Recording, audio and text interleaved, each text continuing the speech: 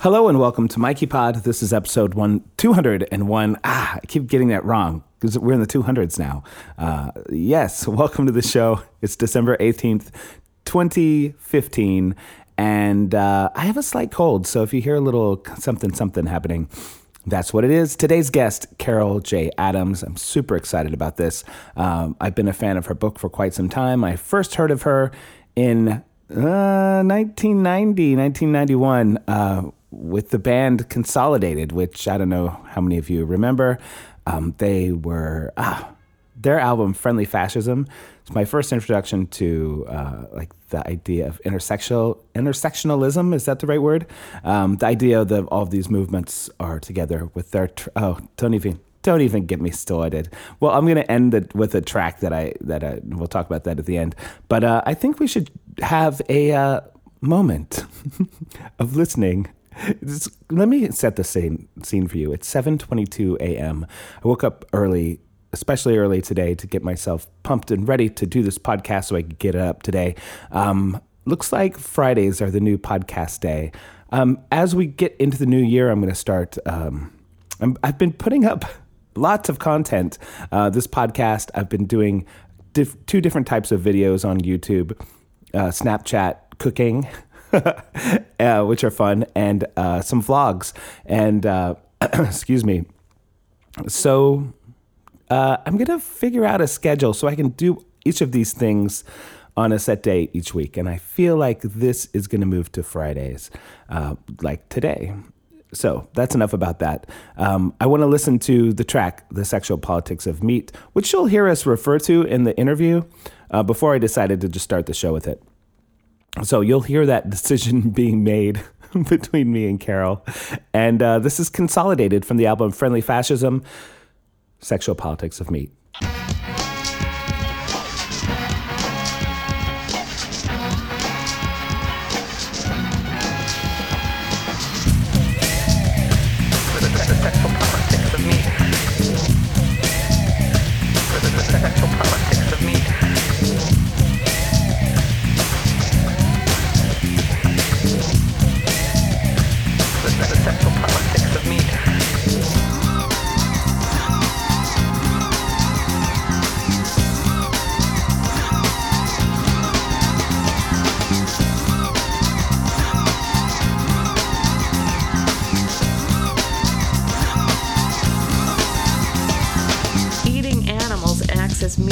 Representation of patriarchal values.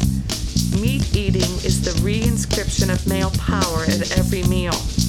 The patriarchal gaze sees not the fragmented flesh of dead animals, but appetizing food. Vegetarian activities counter patriarchal consumption and challenge the consumption of death. Feminist vegetarian activity declares that an alternative worldview exists, one which celebrates life rather than consuming death. One which does not rely on resurrected animals, but empowered people.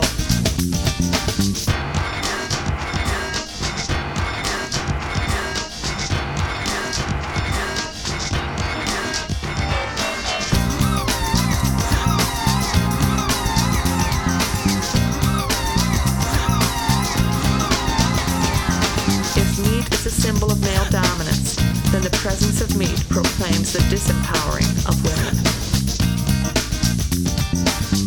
The notion of objectification one step further. Not only have we objectified animals, but in objectifying them, we take what we want from them and leave the rest out. We leave their death out and we take their bodies. We leave the images of their death out, but take the meaning of meat and apply it to women. The sexual politics of meat. The sexual politics of meat.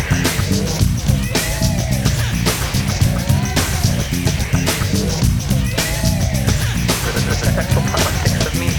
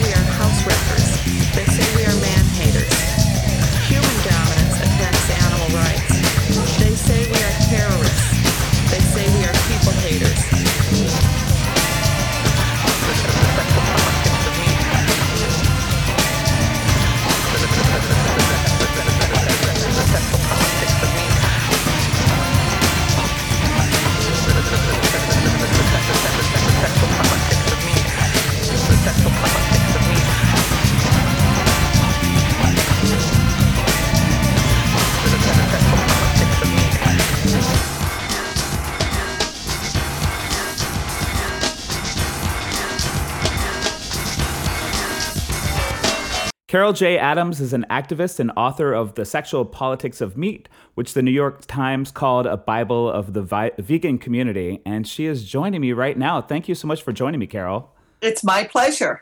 So I have to tell you, my first introduction to the book, The Sexual Politics of Meat, was when I was a fledgling vegetarian in probably 1993 or so. Or wait, it couldn't have been that long ago because the book was, it was 1990, right? That the book was written. The album Friendly Fascism by Consolidated had a reference to your book. There's a whole track. Right. Is that your voice on the track? Yeah. My 20-year-old self is thrilled about that.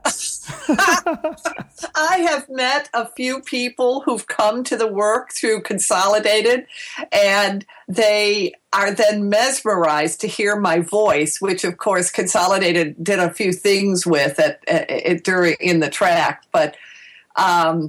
Well, it is a great story. If I could just start there. The book had been out for more than 2 weeks before one of the members of the band contacted my publisher and said they wanted to record me. And that's when I learned that I had missed several generations of rock. I did not know what industrial rock was. Uh-huh. And they came to Dallas for a concert. And the first thing they did was, I joined them for the concert, was gave me earplugs. Was that at your request, or did they just assume you would want them? No, it's because the music's so loud, it can hurt your ears. Yeah. And then they taped me. I read from Sexual Politics of Meat, and the other thing I read from was my talk at the sort of now famous March for Animals in 1990, the first March for Animals, and I was one of the speakers at that. So I loved that. And then when the disc arrived, we were listening to it, and my 5-year-old son said, "Those are whales." He wasn't excited that I was on a track of music, but he was pretty excited that I was part of a track that had whale songs on them. Yeah, they used those whale sounds. So that album, it opened my mind to so many things because the way they incorporate, which you do in your book, feminism with animal rights and homophobia and racism and all that type. That was my first introduction to how all of those things were connected. And then, of course, to your book, which we shall talk about today. Well, and just for any of your listeners, they've given me permission. The track is on my website. So people, if they have not heard it, can go to my website and hear it. Awesome. In fact, I may just play it on the podcast, though. I'm not sure if I have to get permission from them for that. No, it's fine because they've given me permission, carte blanche. Oh, you know what? Let's when I assemble this podcast, I'll put that song at the beginning. So we'll just assume all the listeners have now heard it. That's right. Okay. Yeah. So done. Like we just did a whole time travel thing somehow. We've gone forward and backwards. So the 25th anniversary of the book was just in October. Is that right? The new edition was released in October.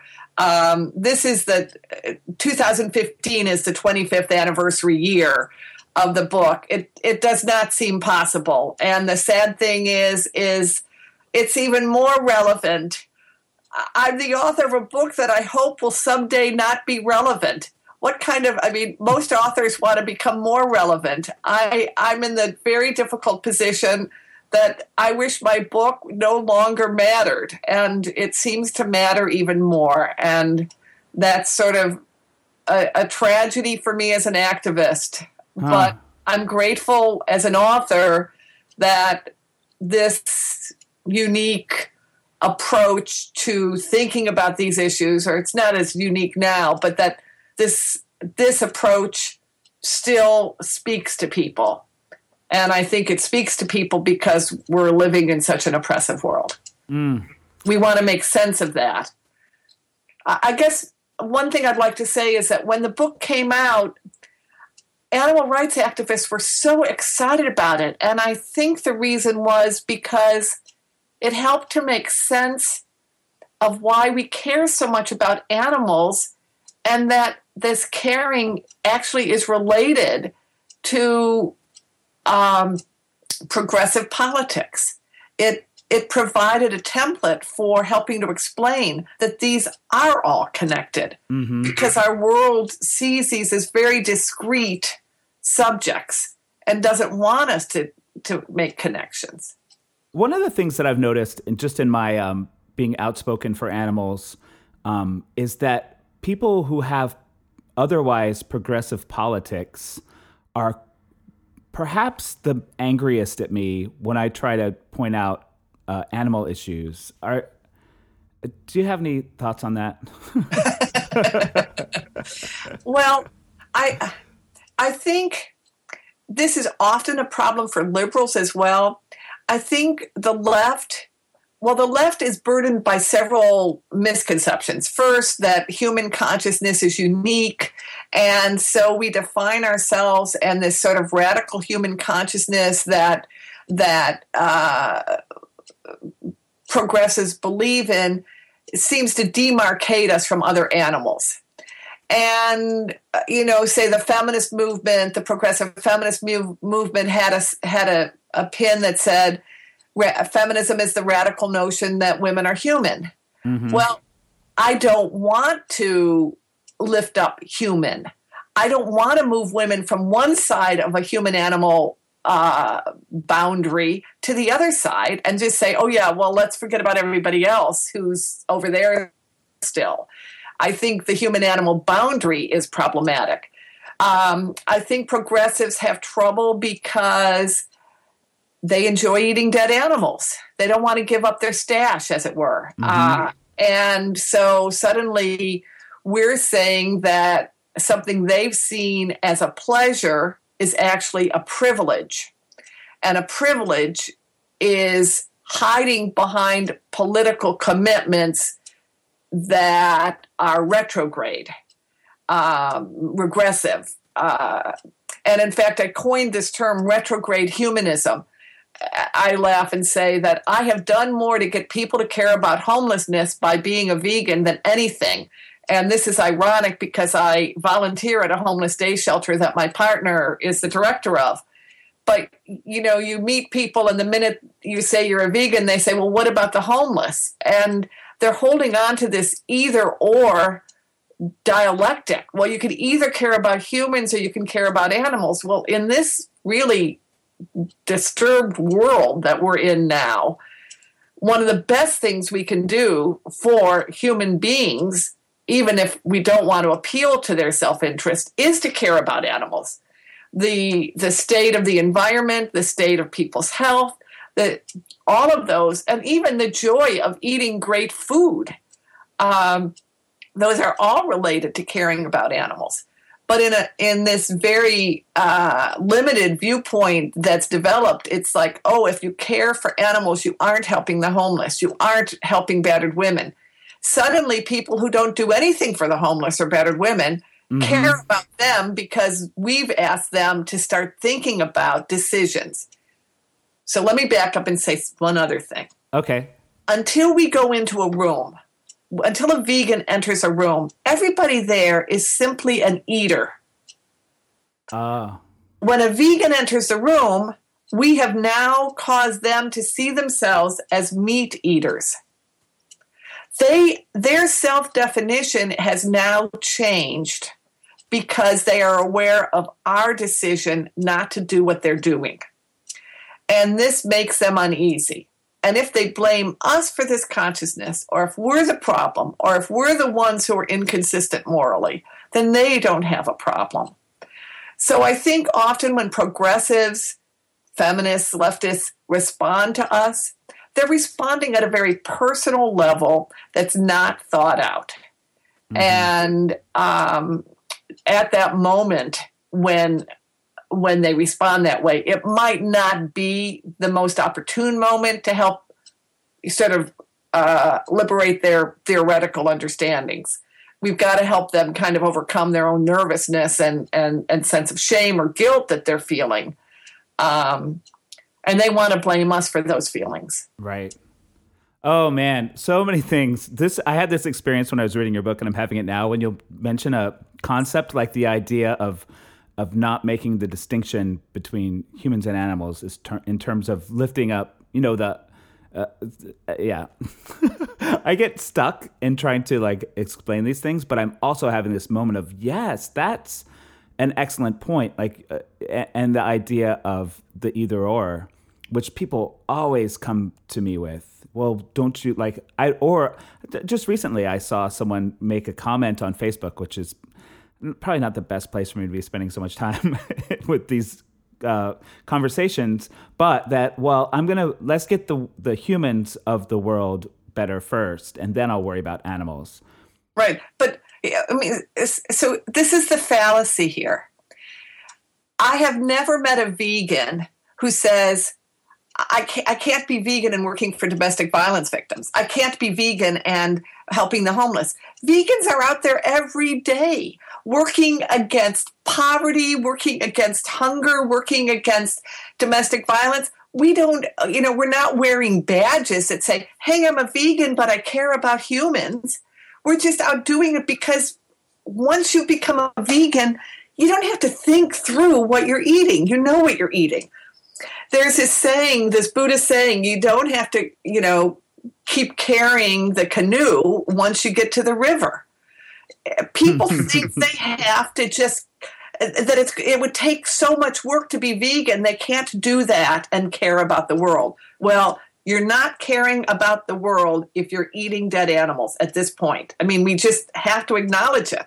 When you've got people as diverse as Bill Gates and Arnold Schwarzenegger talking about, cutting down on eating dead animals, they figured out something that vegans have been talking about for a long time. But I'm sorry, I get all excited too and distracted. But this either or thing is false. Any vegan activist knows it's false. Any non-vegan activist, it's comforting for them to believe it's true because then they don't have to change. Mm-hmm. All of these conversations are conversations that get evoked because the awareness of our decision to change says something to the meat eater and the non-vegan. Do they have to change?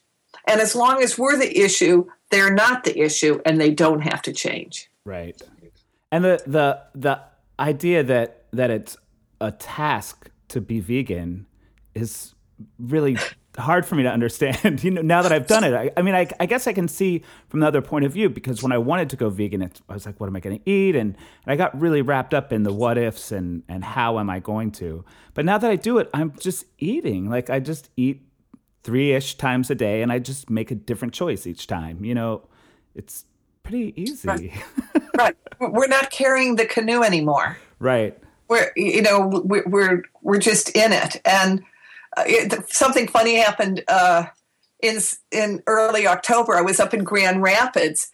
They were having a vegan pop-up bakery that I went to, and I was given some special treats when people found out, it was me. And very sweet.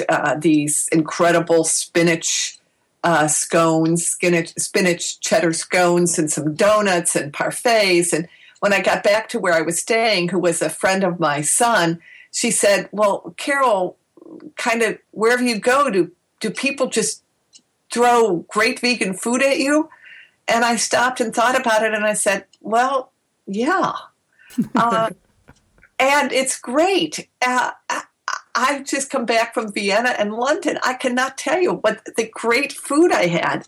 It's not difficult to be vegan.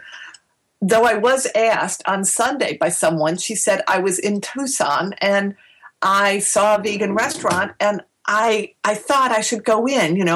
Carol would want me to go in, but I did not know what to order. And I said, well, don't be afraid. Go in and say to the wait person, the wait staff, well, what's your special? What have you had that you recommend? And, but I thought, here's someone who actually is thinking about trying a vegan dish, but doesn't know even how to enter a vegan restaurant. Which is really ironic, considering how if any vegan I know encountered someone who said, I'm curious about trying vegan food, what should I do? they would be thrilled. Like I know I would be bringing free samples of things and just, advocating as much as possible.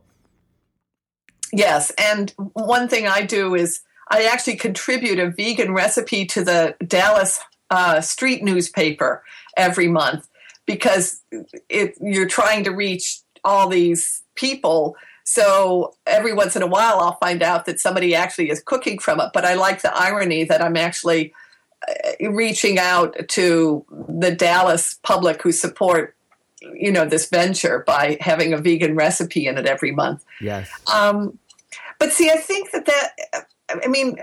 back to the problematics of progressives. We all of us have difficulty conceptualizing how to change.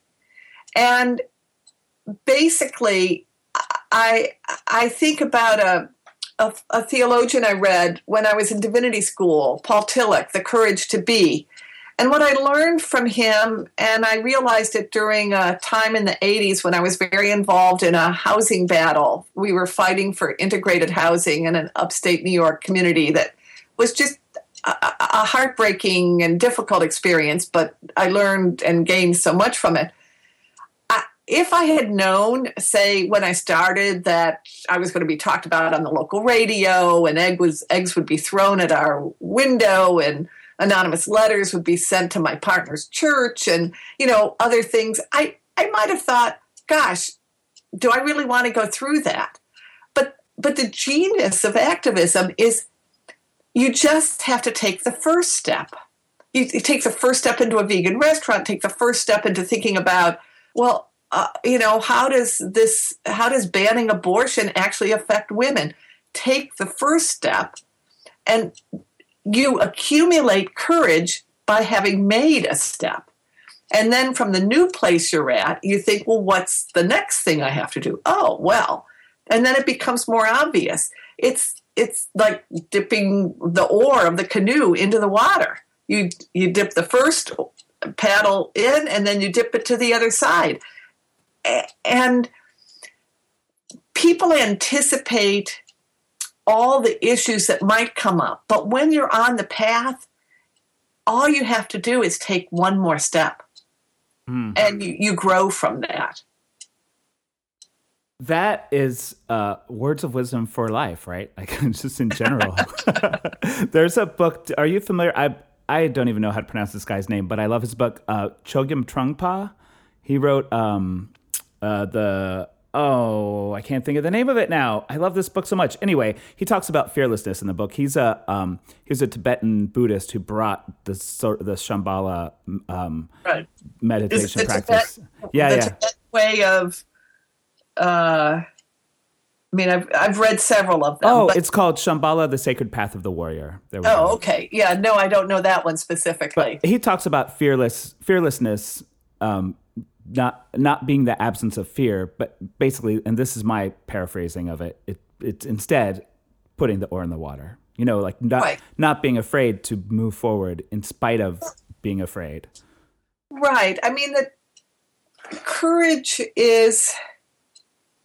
I think that, for instance, to take it back to veganism, we get this whole thing about courage and strength and a sort of fixation or fetishization about our men masculine if they're vegan. And so we get this very perverse notion that strength is X, or it's defined in a very limited physical way. I think strength is the courage to be compassionate. And all we need is sufficient courage to be compassionate today. That courage isn't knowing what's going to happen and doing it anyway. It's not knowing and doing it because it's something you believe in, which is also a helpful way of thinking about activism. That activism the success of activism isn't measured by whether I prevail or our group prevails or our cause prevails. Because if you measure it by that, there's a lot of depressing moments in life because it's very hard to prevail against the dominant culture. But if activism is about acting according to your beliefs because that is the right and proper thing to do, to be actualized and to be able to step out of the world knowing that the difference you make is to not be quiet about violence and oppression, then simply making that your goal, a process of witness, perhaps that keeps us from being overtaken by either grief or disappointment. Yeah, focusing on there's a recovery phrase from the 12 steps about doing the next right thing and letting go of the results, which seems to apply in this space too. Just knowing that the next right thing for me is to speak up at a particular place where I feel like I need to say something, and letting go of, being afraid of, what happens. Right, but also being sensitive to when that speaking up happens. The whole thing about solidarity in a progressive movement is that we don't just join a group whose main concern is a form of human injustice and say, yeah, well, what about the animals? I mean, we have to be very conscientious that first we align ourselves and identify what is the primary emergency that this group is trying to challenge. And if our primary emergency is what's happening to animals, we have to recognize that a dialogue is possible, but we can't just go in and impose and say, no, your primary emergency is the wrong primary emergency. No, it's not racism. No, it's not, prison injustice. No, it's not the crisis of refugees. It's this. We don't make ourselves very welcome. Learning how to be in solidarity is one of our challenges, I think, as vegans. And to be in solidarity with everyone, not just other vegans. Yeah. Right. That is, yeah. I agree. I was about to just restate what you said. So I stopped myself. There was something you said that when you mentioned Arnold Schwarzenegger, it sort of like set off a flag in my mind because he just recently came out in the past day or two advocating for eating fewer animals. Right. He is perhaps a caricature of masculinity in a lot of ways. So when I think about that, and in the sort of frame of your book and the sexual politics of meat, and that feeling you said in the beginning when we first started talking about feeling like this book was more relevant than ever, is that coming from Arnold Schwarzenegger maybe an indication that some things are shifting? Oh, yeah. Well, I mean, of course, I thought about him as cheating on his wife. So particularly a troubling aspect is that he cheated on his wife while he was a governor. So even saying his name made me sort of swallow at the same time. Right. It might be too soon to know that. It would be great if the caricature of a caricature, because I think masculinity in itself is a caricature of what it is to live. Mm-hmm. If all of this were sort of, wouldn't it be great if it were like the Wicked Witch of the West? All you need is a little water and it just sort of deflates. And we emerged into a world that wasn't obsessed with a gender dualistic world. I think for vegans, the big challenge is, are you going to uphold a gender dualism or are you going to resist it? Well, that's not the challenge for women vegans. I think it becomes, or it's clear that for some male vegans, this becomes the issue. And I would like to not see the reinforcement of gender dualism or the reversal. Oh, no, this is how you're going to be strong. You're going to be plant strong. Well, I understand. But again, I would like to say the strength is compassion. The strength of compassion and caring is what characterizes us as vegans. It's a non-gender, non-physical kind of strength. So I think the challenge for someone like me is I'm constantly deconstructing. I'm constantly having to interface with a world that just seems to want to regressively reassert gender dualism, masculine dominance. It's, I see this in some of the very fraternity-like ads that Burger King and Carl's and Hardee's do about burgers and men. And you hear, well, renew your man card, up your man card. It's kind of like, I've had a library card for 28 years. I've never had to renew it. Why does a man card have to be renewed every day? And so I take hope in that masculinity is that unstable, that it's requiring this constant re-upping. And the other thing that I've sort of taken sort of secret pleasure in, it's an ad I put in the new edition of Sexual Politics of Meat, something like 358 man points for putting together a grill, but minus 461 man points if you cook tofu sausages on it. Well, what does that say except that tofu is so damn destabilizing of masculinity that all the effort you put into a grill is undone by, 1 pound of tofu sausage. And I think tofu standing in for veganism there. That's a kind of, I take comfort in that. Tofu's so dangerous to the dominant culture that, all you need is a little leakage sort of. You're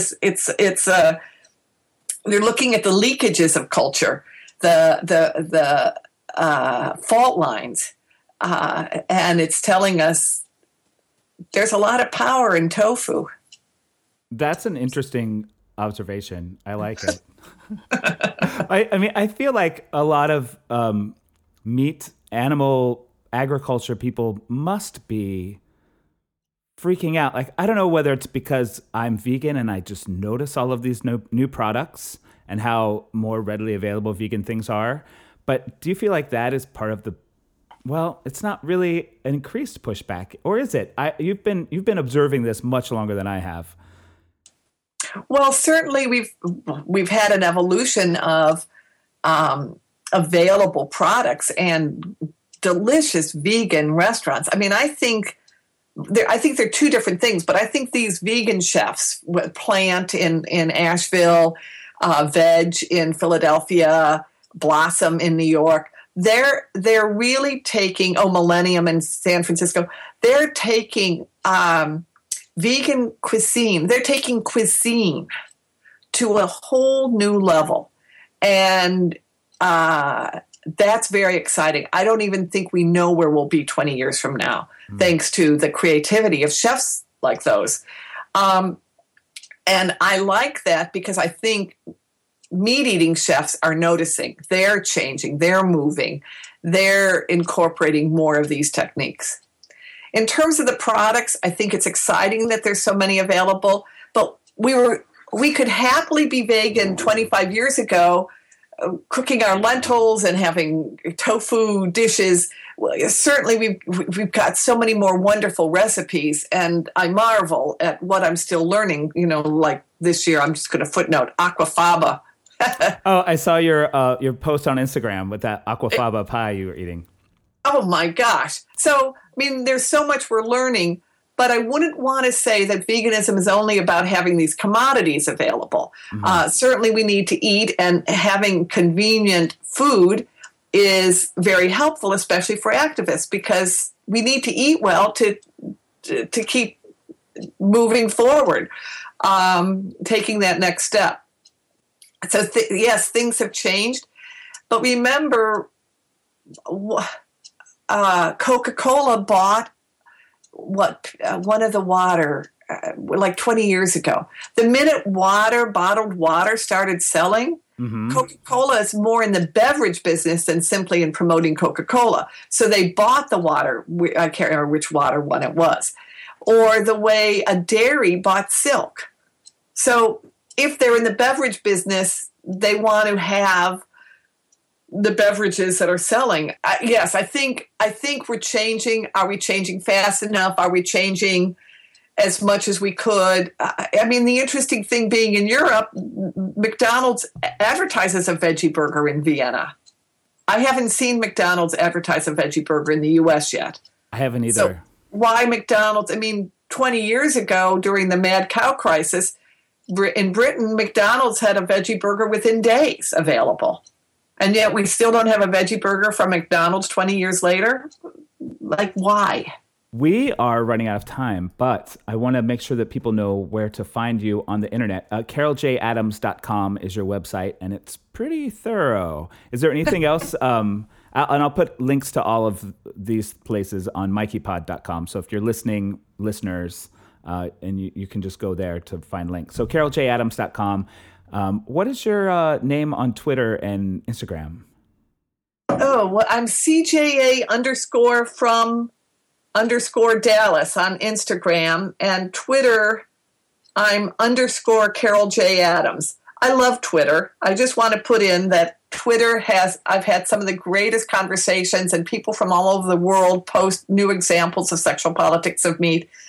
And on Facebook, I have a public Facebook page, and we've had great conversations there where feminists from all over and vegans, animal rights activists, we talk about things. And I love social media. I think it connects us. I've just come back from Vienna, where I showed the Sexual Politics of Meat slideshow. I met some young women from Budapest who want to see the book be translated into Hungarian. And I met a young man who wrote up the whole thing in Persian, quite a thorough report on the slideshow in Persian. So I love the idea that the Sexual Politics of Meat is a tool for understanding oppression in the world.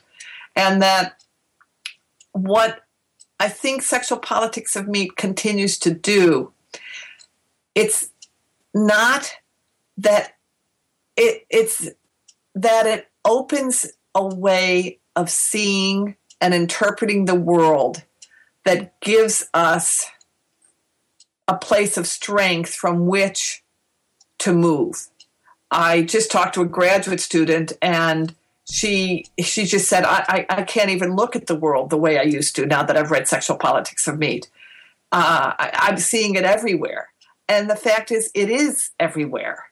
And to be ignorant of it is to give in to a world of objectification, fragmentation, and consumption.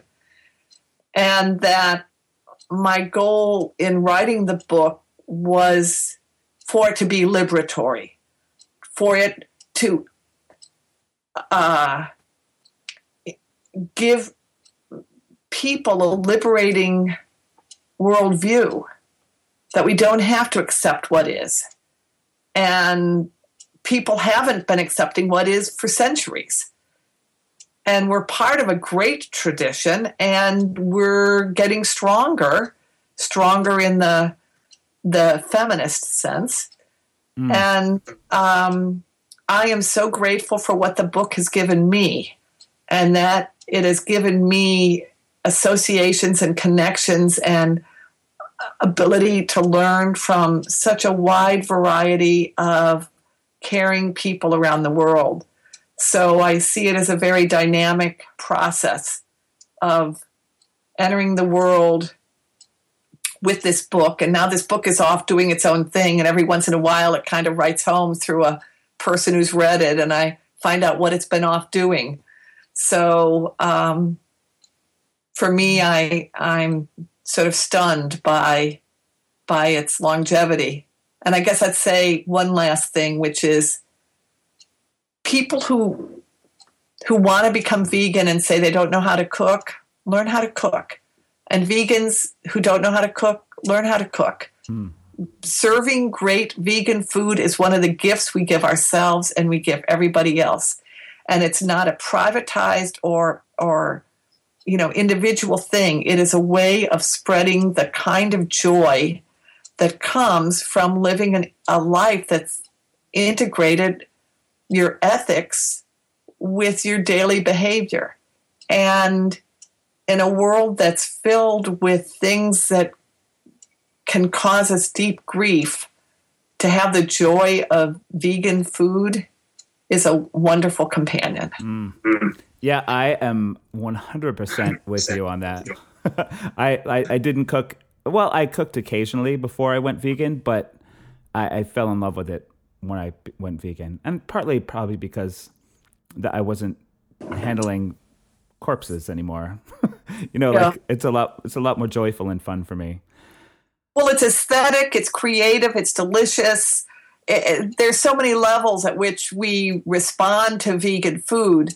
And I just think it's a great anchor for living in this world today. It's been a pleasure, like a sincere pleasure to talk to you. Thanks so much for taking the time to be on the podcast.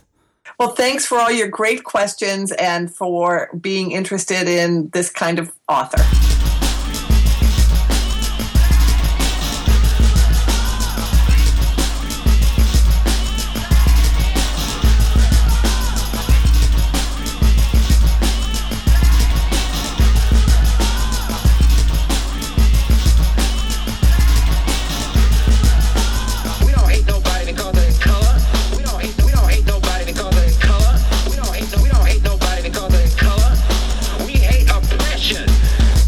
Oppression.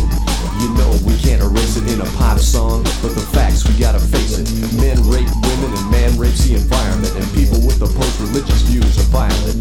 How can we advance with a memory so short? We live in a society that kills animals for sport. And how can we discuss gender, class, or race when we can't respect the rights of lesbians and gays? Racism, homophobia, xenophobia. We must destroy the myths once and for all, shatter them. We must continue to speak out. In our efforts to make a difference, we specialize. When the contradiction arises, we fail to realize the damage is done to the Native American.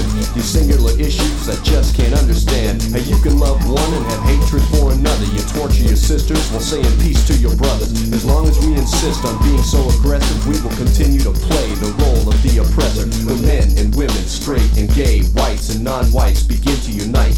When humans can treat non-human species with fairness and dignity, then, only then is there unity. Oppression. You have to understand the concept of unity. Oppression.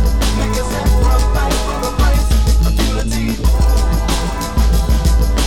You have to understand the concept of unity. Oppression.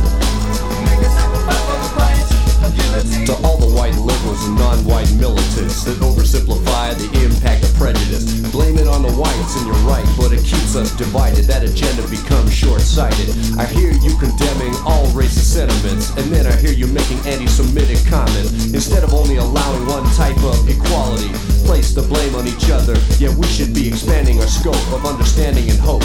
Just posing some questions and make some suggestions. We don't claim to speak from a position of authority. We only want one thing, and that's unity. Ain't nobody gonna oppression. We hate oppression. We just are the unite. Oppression. Niggas that run fight for the place of unity. Ain't nobody gonna color. We hate oppression. We just are the unite. Ain't nobody gonna oppression. Niggas that oppression. Unity. Never understand the concept of unity. Oppression. Niggas that run fight for the place of unity. Ain't nobody gonna color. We hate oppression.